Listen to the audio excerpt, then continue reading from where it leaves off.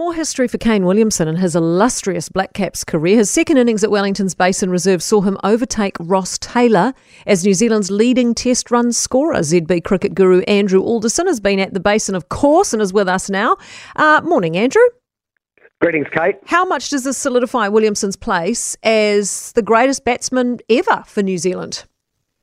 Oh, I think pretty much that would be it for my mind. I think the fact that he's reached the mark, I mean, you've seen that record pass between the generations, I mean, John Wright to Martin Crowe, Stephen Fleming to Ross Taylor, and now Williamson with the highest aggregate of test runs. I mean, I think the average probably does it for me, Kate, actually 53, albeit, some of it's hard to compare eras, and that, Martin Crowe played against some of the great attacks that cricket has seen through the years. The West Indians spring to mind as an example.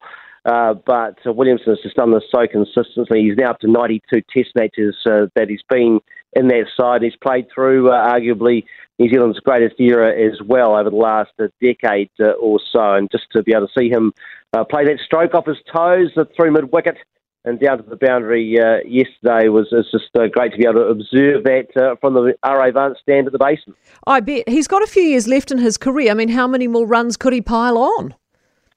Well, I think he could go close to 10,000, I suppose, in the end. I mean, he's 32 years old at the moment. He has had issues with his elbow in the past, and I guess age will catch up with everyone eventually, but Williamson still looks just that ability to concentrate under pressure. I mean, yesterday was certainly pressure following on against England and being able to go and at least give New Zealand a chance, going to 132 in the end. He's now got 7,787 runs after overtaking Taylor's mark of 7,683.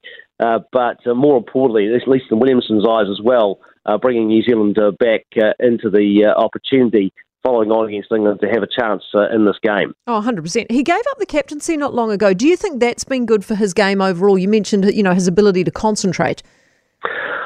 I'm not so sure. I just think he's still he had a better average as a captain than he did without, but then he was captain for so many years anyway in that side, so many caps from that 92.